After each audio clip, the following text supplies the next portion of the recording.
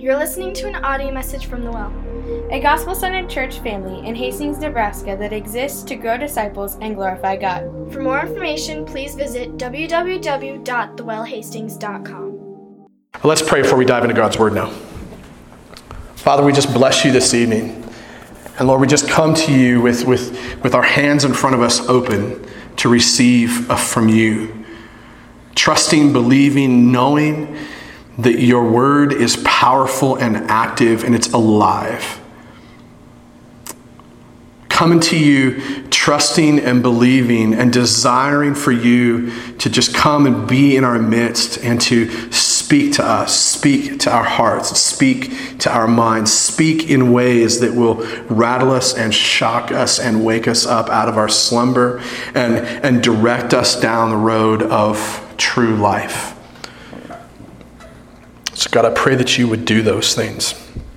And I pray, Lord, that you would take the words of my mouth and the meditations of my heart, and that you would make them acceptable in your sight. Oh God, my rock and my redeemer. Amen. A question for us this evening as we dive into Luke 18, verses 15 through 27 is this. What is the distinguishing mark of someone who is a Christian? Let me ask again, just to make sure that you hear it. What is the distinguishing mark of someone who is a Christian? I think sometimes we think that Christians are distinguished or maybe set apart from other people who are not Christians, maybe by learning, or our friends, our religious activities, our knowledge, our experiences, or maybe our accomplishments. And really, as good as all those things are, they really are not the defining factors of what it means to come to Christ and follow Him. So what is the distinguishing mark of someone who is a Christian? Look at Luke 18, beginning in verse 15. Now they were bringing even infants to him that he might touch them. And when the disciples saw it, they rebuked them. But Jesus called them to him, saying, "Let the children come to me, and do not hinder them. For to such belongs the kingdom of God. Truly, I say to you, whoever does not receive the kingdom of God like a child shall not enter it." And a ruler asked him, "Good teacher, what must I do to inherit eternal life?" And Jesus said to him, "Why do you call me good? No one is good except God alone. You know the commandments. Do not commit adultery. Do not murder. Do not steal. Do not bear false witness. Honor your father and mother." And he said, "All these things I have kept from my youth." And when Jesus heard this, he said to him, "One thing you still lack. Sell all that you have and distribute to the poor, and you will have treasure in heaven. And come follow me." But when he heard these things, he became very sad, for he was extremely rich. Jesus, seeing that he had become sad, said, "How difficult it is for those who have wealth to enter the kingdom of God. For it is easier for a camel to go through the eye of a needle than for a rich person to enter the kingdom of God." Those who heard it said, "Then who can be saved?" But he said, "What is impossible with man is possible with God." And so as we look at this text and we examine this passage, I think we see the distinguishing mark of someone who is a Christian or someone who has entered the kingdom of God. Because according to what we just read, that distinguishing mark is simply this: it's childlike faith. Childlike faith is the thing that should distinguish us from others. In other words, the distinguishing mark of a Christian is the evidence of childlike faith in that person's life. The question for us becomes this: as Christians, are we people who practice childlike faith? Do our children come running to Jesus? Do we come running to Jesus like children? Do we follow Christ regardless of the cost? Is there evidence of God doing the impossible in your life? Are you practicing childlike faith? So Christians with childlike faith are marked by the way that they let children come to Jesus. Luke tells us that many people were bringing even infants to Jesus that he might touch them. What a privilege. What a privilege, right? What a privilege it is to bring children to Jesus so that they might be healed by him. What a privilege it is to bring kids to Jesus so that they might be brought by the Spirit of God to a place of authentic and saving faith. Like what person do you know? What person do you know who has really experienced an authentic encounter with Christ that does not also want to labor hard to bring others, especially children, into the kingdom of God? Doesn't it seem backwards? Doesn't it seem backwards to you for someone to claim to have been saved by Jesus from the penalty and the power of sin, but then not go to the greatest lengths to also bring others, especially their kids, to that same place of saving faith? This is the mistake that Jesus' disciples made. Luke tells us that when the disciples saw the people bringing their infants to Jesus, they rebuked them. In other words, there were people gathering together in some of the earliest Christ-centered church gatherings who were excited about bringing their kids to Jesus so that they too could encounter what it was like to be in his presence. Maybe the disciples were concerned about the disruption of having kids in the gathering. I don't know. Maybe they were concerned about Jesus getting worn out by the demands of ministry to families, maybe. Not sure what the issue with the disciples was in this setting, but regardless of what motivated them to rebuke people for bringing their kids to Jesus, they did that. They began to rebuke them. And Jesus sees this as a moment, like a teachable moment. Luke tells us that Jesus called the children to him, saying, "Let the children come to me, and do not hinder them, for to such belongs the kingdom of God." In other words, as Jesus calls these kids over, and as he places like one on his lap, he rebukes his disciples for rebuking the people.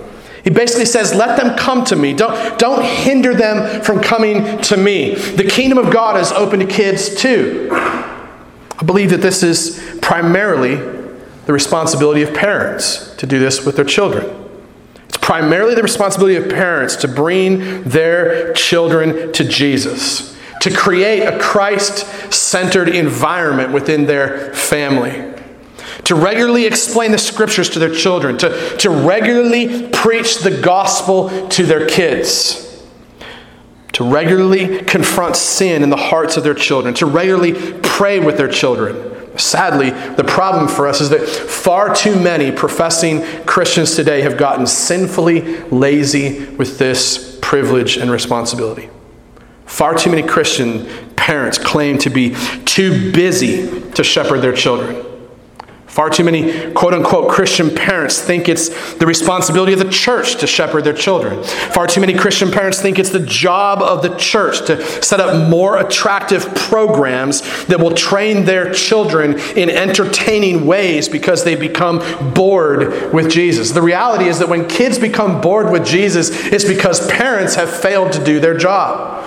It's because parents have become bored with Jesus and have ceased to create environments where their families are thriving in the gospel. There's too many Christian parents that have tapped out in this area of bringing their kids to Jesus because they are afraid that they're too uneducated to share Christ with their kids. Too uneducated to round their kids up around the table and have a good, robust conversation about Christ. Too uneducated or too lazy, maybe, or too busy to round their kids up in the living room for even 10 minutes of, hey, what's happening in your heart? Like Jesus wants to speak to this issue in you. There's far too many Christian parents that have tapped out in this area. There's far too many Christian parents that actually hinder their kids from coming to Jesus because they're lazy. Far too many Christian parents that have forgotten that their proclaimed faith in Christ and their encounter of walking with Jesus should make them the most ferocious evangelists in their children's lives. The Kingdom of God isn't a club for adults. It's a diverse club for people of all different races, different backgrounds, different ages. Therefore, one of the distinguishing marks of someone who is a Christian is that their childlike faith brings other kids to Christ. Is your life marked by the way that you bring children to Jesus? Are you making excuses for being lazy or fearful? Have you actually hindered your children's ability to come to Jesus? I know some of you are sitting here like, I don't have kids. That's fine. You don't have kids. It doesn't let you off the hook. I know many of you here in this room that are single, that don't have kids, that have done great things for the kids in our church family to bring them to Jesus. And for that, I'm grateful. It's a mark of the Spirit at work among us. But there are some of us in this room who either A, don't have kids or do have kids, and we need to listen to this question carefully. We need to understand that what Jesus is saying here is that it is important that kids come into his presence, and the responsibility for that is ours as adults. Have you not taken the time that is needed to explain the scriptures or encourage servanthood or confront sin or proclaim the gospel to your children and other people's children? Have you done that? Are you a person with childlike faith, whose childlike faith is marked by the way that you bring kids to Christ? The second theme that we see in this text is that Christians with childlike faith are marked by the way that they come to Jesus like children. And what Jesus says is this. He says, whoever does not receive the kingdom of God like a child shall not enter it. And what I don't think Jesus is doing here, lest you take this the wrong way, I don't think that what Jesus is doing here is advocating for being immature in our walk as Christians. We're not to stay in a place of immaturity as we come to him and begin to follow him. He's not teaching us to come to him and then stall out in our growth as Christians. The Christian life should be evidenced by the fruit of victory over the penalty, the power, and the presence of sin. It's called growth in holiness. It's called sanctification. This is a work that the Spirit does deep within us as we follow Christ. Grows us up. We become mature believers. Far too many people are comfortable in their walk with Jesus and are unwilling or stubbornly refusing to grow in maturity in their faith. They reject the counsel of their leaders and other Christians around them. They continue in their sinful patterns. They make excuses for their rejection of growing in holiness. This is not what Jesus is saying. It's not okay to stay there. What he's saying is that the Christian life should be marked by maturity as we come to Christ like children. The Christian life should be marked or distinguished from other people in the world by our childlike faith that is receptive. Whoever does not receive, you think of a child in need, depending upon his parents, depending upon others around him to get what he needs. Think of a nursing baby needing what his mother can give him. This is the type of receiving in our childlike faith that we need to be open to. We need to receive rather than reject the work of the Spirit as he transforms us into the image of Christ. The question for you and I is our lives marked by the way that we come to Jesus like children? Or do you come thinking you know it all? Do you come to Jesus ready to receive? Or do you come with your mask on thinking you have it all together? Do you come to Jesus with your hands open, ready to receive? Or do you come to Jesus with your fists clenched because you're pissed? How do you come to Jesus? Come to him with childlike faith? Are you receptive to the message of the gospel? Are you receptive to the work of the Spirit of God as he works through the preaching and the teaching of God's word?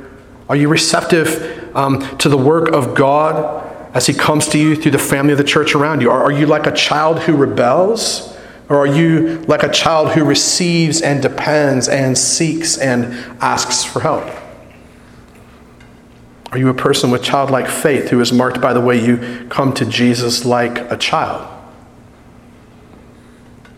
Well, the third thing that I noticed in this passage is that Christians with childlike faith are marked by the way they follow Jesus. Christians with childlike faith are marked by the way they follow Jesus. In some areas of the world, it's popular to say that you're a Christian.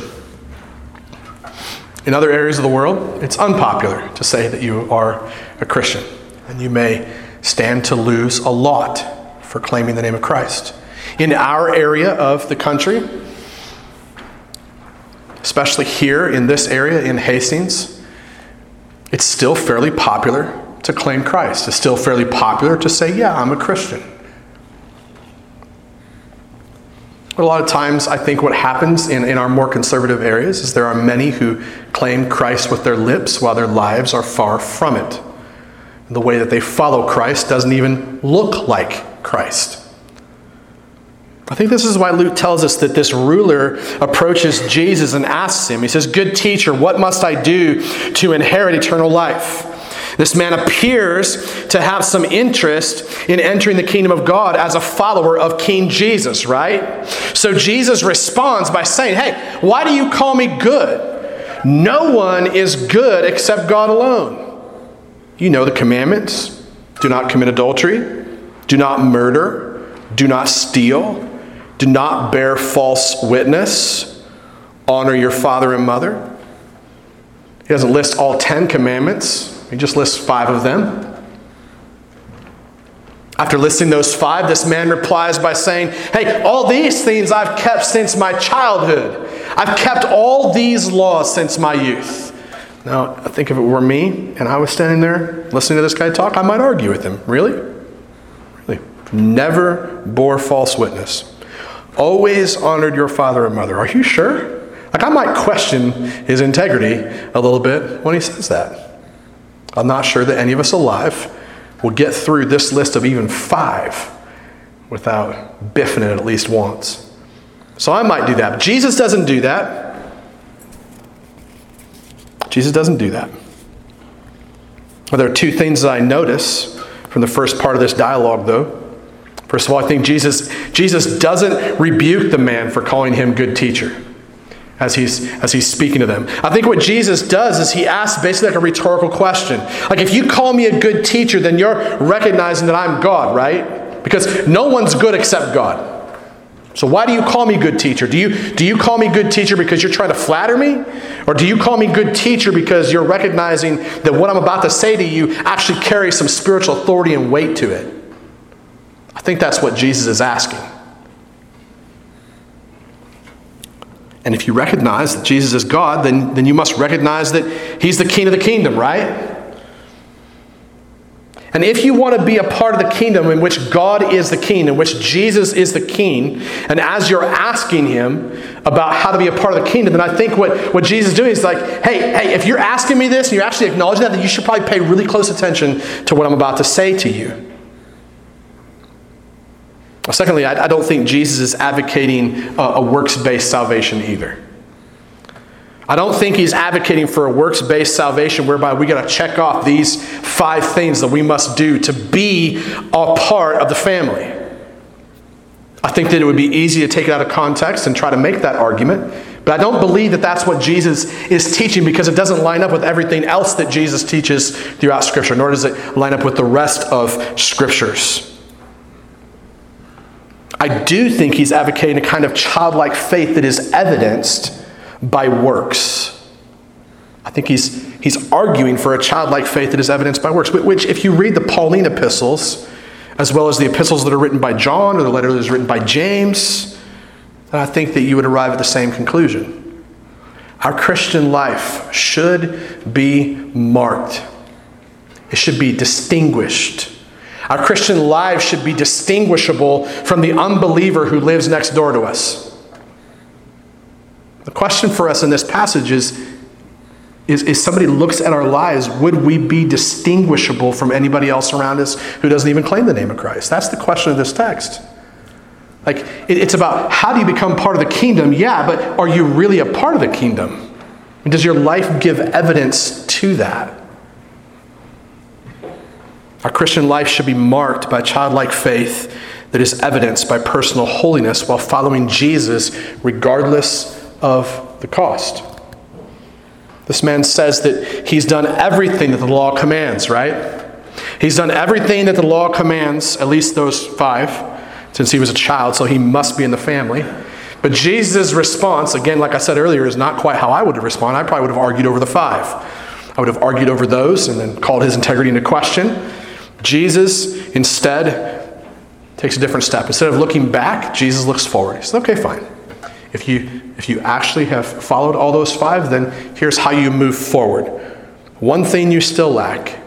Sell all that you have and distribute to the poor. You will have treasure in heaven. And come, follow me. The Jesus message is consistent across the board. If you study the life of Christ, this message is consistent for anyone who desires to come and be a part of his kingdom. His message has always been simply this, that to follow me will cost you everything. To follow me will cost you everything because it cost me everything. So, leave everything behind. Come follow me on a journey. Come follow me on a journey of dying to yourself and continuously learning what else you might need to leave behind to continue following me.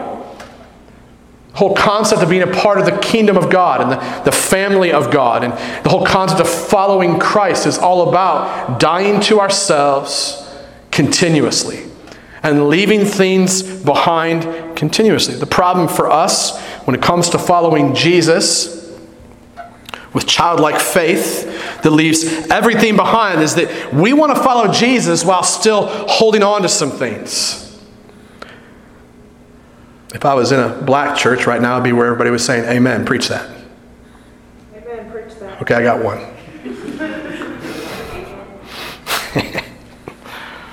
What we want to do is we want to hold on to our sinful patterns while claiming to follow Jesus while using the excuse that we are all sinners. Right? We want to find out where the boundaries are and we want to live as close as we possibly can to those boundaries and those guardrails. We want to be entertained. We want to be entertained because we believe that Christians should have fun too at the expense of truly growing in holiness. We want to sacrifice as little as possible for Christ because we have cheapened and minimized his sacrifice for us. And you show me a Christian that is willing to leave behind the things that they held dear, then what you're showing me is a Christian who understands and is growing in their understanding of the sacrifice of Christ at the cross.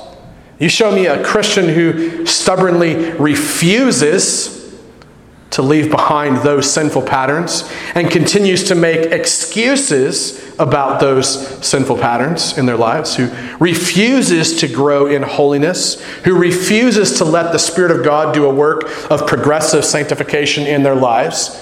You show me a person who claims Christ that exhibits that kind of fruit, and what I believe you're showing me is a person who may not be a Christian at all, who in reality is claiming Christ with their lips. They've got their checkmark lists of things that they've done well, and they're doing a good job of trying to hide all the ugliness. You show me that person, and I would say that person has cheapened their understanding of what happened at the cross of Christ. They've failed to fully understand what happens when we become united to Christ in his death and his resurrection, symbolized by baptism.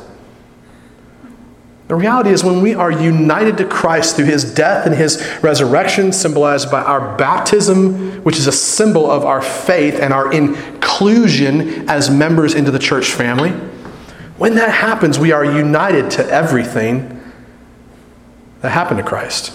His death, his resurrection, his sinlessness is applied to us. We are justified because of him. We are given his power, resurrection power, to overcome sin in our lives. And so that's why I say, you show me somebody who claims to be a Christian but refuses all those things, I have a hard time agreeing that that person is a Christian, right? So the problem with us when it comes to following Jesus is that we wind up cheapening and minimizing Christ's sacrifice for us oftentimes. Ask yourself, is your life marked by the way that you follow Jesus regardless of the cost? Are you too busy making your list of the five laws that you kept since childhood? Of all the things that you've done to gain a position in God's family, to realize that there's more that you can give. More that you can give because you are a part of His family. Motivated by the fact that Christ made you a part of the family because of His shed blood and broken body. Have you been motivated by that to overcome sin and continue to leave more behind? Or are you caught up with the same sin pattern that you're unwilling to cut off, some secret sin that you've got hidden in the closet that really, honestly, let me just say, it's not so secret anyways, right? Like we all know each other. That's what family is all about. We don't just sweep things under the rug and ignore it and pretend. What areas of obedience is God calling you to walk out by the Spirit's power as you continue to grow through the study of God's Word, the preaching of God's Word, and the voice of the church family around you? Are you a person with childlike faith, whose childlike faith is marked by the way you follow Jesus regardless of what it may cost you? Are you willing to leave some things behind and follow Christ? The fourth thing that I notice in this passage is that Christians with childlike faith are also marked by the way that they stop trying to do the impossible. You ever try to do impossible things? And whenever I take on a task that is impossible for me to complete, what happens in my life at least, and maybe it's the same for you, is I wind up getting really depressed and sad and angry and typically want to choke somebody or choke something or break something. I don't know if you're in the same place. When you ever try to do something impossible, right? Some of you may not be good cooks and you try to cook something that you probably shouldn't have tried to cook, and then you find out I should have done that. For me, it's auto mechanics sometimes. I try to take on a task when it comes to auto mechanics and I can't get it. And I get mad and I want to throw things like the wrench across the garage. And probably what I should have done is just called Andrew or Carlton and said, hey, can you come over here and help me do this thing? Because I can't do it. It's a sure sign. It's a sure sign that you are trying to do the impossible in your life. You're trying to do this on your own when your meters on your emotions start getting crazy. It's a sure sign that you are trying to do the impossible. It's often the same way in the Christian life, isn't it?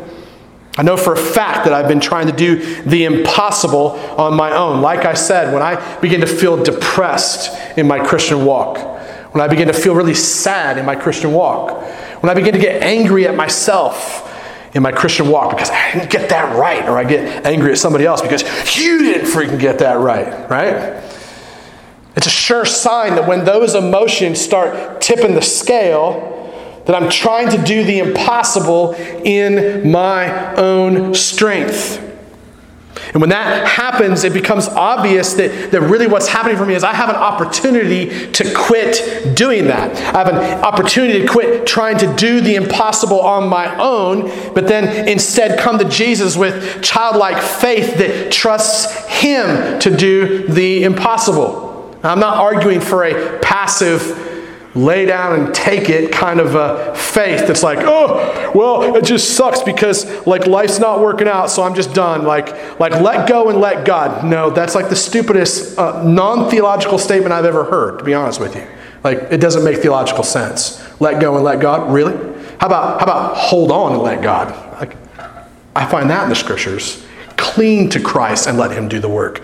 Not let go and let God. Yeah, I get it. The idea is let go of your issues and let God. But the reality is that we're supposed to cling to Christ and let Him do the work. I think this is precisely what Jesus is teaching us when Luke tells us that when the rich young ruler hears what Jesus says, Jesus is like, hey, yo, you want to follow me? You've done all these things right? That's great. Let's take your little list of good things done well, wad it up, toss it in the basketball hoop, and let's just talk about what you can do now. Sell everything. Come follow me. And he walks away sad. Jesus says, or Luke says, he became very sad for he was extremely rich. And Jesus then, seeing that he had become sad, said, how difficult it is for those who have wealth to enter the kingdom of God. And most of us sitting in this room, we hear this and we go, we don't have wealth. We're poor. Right? It just, like my challenge to us is like, don't go there. Don't check out thinking, well, maybe God's not talking to me because I don't really have wealth. You live among the wealthiest nation in the world. Okay? There are people around the world that are living on less than $1 a day. So if you make a few $1,000s a month, you make $1,000 a month, you are wealthy. Okay? So let's not check out of what Jesus is saying here in terms of how difficult it is for people of wealth to enter the kingdom, because I think he's speaking to us. How difficult it is for those who have wealth to enter the kingdom of God. For it is easier for a camel to go through the eye of a needle than for a rich person to enter the kingdom of God. Ever try fitting a camel through the eye of a needle? It's impossible. It's impossible. Try it sometime, and what I think will happen is you'll get pissed off, you'll get sad, and you'll get depressed. You might even go insane. All right? Some of you might want to take up drinking again if you try that, or some other form of self-medication. Don't try that. It's impossible to fit a camel through the eye of a needle. The visual imagery in this is important. But if entering the kingdom of God is as impossible as that, then where's our hope? Right? Where's our hope at if that's that impossible? It's essentially what I think the people heard Jesus say. And when they heard him say these things, I think that's why they asked this. They say, well, then who can be saved then? Where's the hope at? How can anybody become good? How can anybody get in the kingdom? How can anybody be part of the family? Jesus answers, and he says, what is impossible with man is possible with God. In other words, the work of salvation and sanctification is impossible with you and I. The work of salvation is impossible with you and I. There's nothing that you or I can do that will get us saved. But let me just tag on to that. There's nothing that you or I can really do that will increase our sanctification, except for obeying the Lord, trusting in him with childlike faith. It's as impossible to make salvation and sanctification happen in our lives as it is to thread the eye of a needle with a camel. We are human. We're human and we're limited in our abilities. So we get depressed, we get sad, we get angry, we give up. We want to quit walking, we want to quit following Jesus. We want to quit engaging the church family. We want to quit giving. We want to quit sacrificing. I can tell you from personal experience how hard it's been to follow Christ for the 16 years that I've followed him. Watching people around me sometimes shipwrecking their faith completely. People that I've invested in heavily. And then get up the next day and go, why am I doing this? To see people around me that don't invest, don't give, take more than they give, and then give me the middle finger as they walk away even. I mean, life is frustrating. The Christian life is frustrating, right? It's hard. But Jesus never said, come follow me, it's going to get easy. Never said that. He just basically teaches us to continue coming to him with childlike faith, trusting him to do the impossible. For all the negative stories that I share, I've seen him do the impossible as well. I watched him personally in my own family put Christy and I's marriage back together years ago. I've watched him in Brandon's life, taking a guy who can be really prideful and egotistical and me-centered at times, and has turned him into a servant of other people. I've seen a gentleness and a humility grown in Brandon over the years. Taking a guy like Eric who had a difficult marriage and then has restored relationships with children, as well as giving you a pretty awesome relationship with a young lady as well. Watch him take a guy like Nate, who probably was more hung up on himself than he knew, to then see him serving other people around him with a smile on his face. I could probably say something about every one of us in this room because there's only like 20 of us in here, right?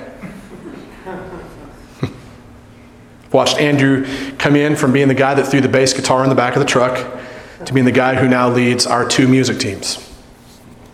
Giving of himself, trusting God in childlike faith. Keely, watched you. Just gotten to know you over the last few months, but watched you continuing to come back, continuing to struggle, but also continuing to trust God with childlike faith. It's hard to trust God, right? There's been good things that God has done in our midst as well. The question I want to leave us with is your life marked by the evidence of God doing the impossible in your life? Can you look at your life and see the baby steps of growth that God has made in you? Or are you still clinging to your own strength and your own resource and your own reserve to make it happen? Are you still trying to do the impossible on your own? Is your soul downcast? Are you depressed because you can't be good enough? Are you preoccupied with everything that you've done right? Are you unwilling to face the fact that you have to give up your life to gain true life? Have you forgotten the good news of the gospel and the hope of the cross and the empty tomb of Christ? I want to remind you of the cross of Christ where our Savior hung. The cross of Christ where our Savior was beaten and bloodied. And I think sometimes when I say that for you, that maybe those words lose their edge, that they lose their impact. I want you to think of the picture of Christ as he walked that road, carrying that cross over his back. He didn't have to go there. He chose that road for you and I. He chose that road for you and I so that we could live in the glory and the hope of the gospel, which reminds us that he walked that road alone while everyone else abandoned him and left him, while many shipwrecked their faith, while many people chose not to stay awake with him, but instead fell asleep because they were tired. He gave more than anybody else ever could give in the face of insane odds. He gave that for you and for I. Walked that road by himself, carrying that cross, being beaten with sticks, beyond a place where I think any of us in this room could have stayed alive. He was beaten with whips that had little shards of glass and nails and steel in it. I'm not going to go there for any of you. I don't think any of you would want to go there for me. We're bad people, right? You find it easier to do that for a really good person. Jesus didn't do that for good people. Jesus did that for really bad people so that we would have the opportunity to come and follow him with childlike faith, willing to receive, ready to get what he has to give us, ready to lay it all down to follow him regardless of the cost. A distinguishing mark of someone who is a Christian or someone who has entered into the kingdom of God is childlike faith. Childlike faith that brings other kids to Jesus. Childlike faith that comes to Jesus like a child. Childlike faith that follows Jesus regardless of the cost. And childlike faith that depends upon God to do the impossible. The question for us is this: are you a person who practices this kind of childlike faith? Let's pray. Father, thank you for our time in the scriptures tonight, for the opportunity and the privilege to preach this word in our midst. God, I do pray that as we close in worship, Lord, that you would take this word and apply it to our hearts, and you would apply it to our lives. In Jesus' name, amen. As we close, we'll close in communion. think all of us that are here are believers, but if you're here and you're not a believer, don't take communion because it becomes a really ridiculous and absurd thing that you would do for no reason because it means nothing to you. But if you're here and you're a believer and you're clinging tight to Christ, you're clinging tight to the cross of Christ and believing the message of the gospel, then come. And as you do, remember, this was Christ's body that was broken and his blood that was poured out on your behalf so that you could sit here and do this evening. So as we close in worship, as we close in communion, just encourage you to think upon Christ and his work. There'll be at least one of us up here to pray for you if you have any prayer needs. Love you guys. Thanks for letting me preach. You're listening to an audio message from The Well, a gospel-centered church family in Hastings, Nebraska that exists to grow disciples and glorify God. For more information, please visit www.thewellhastings.com.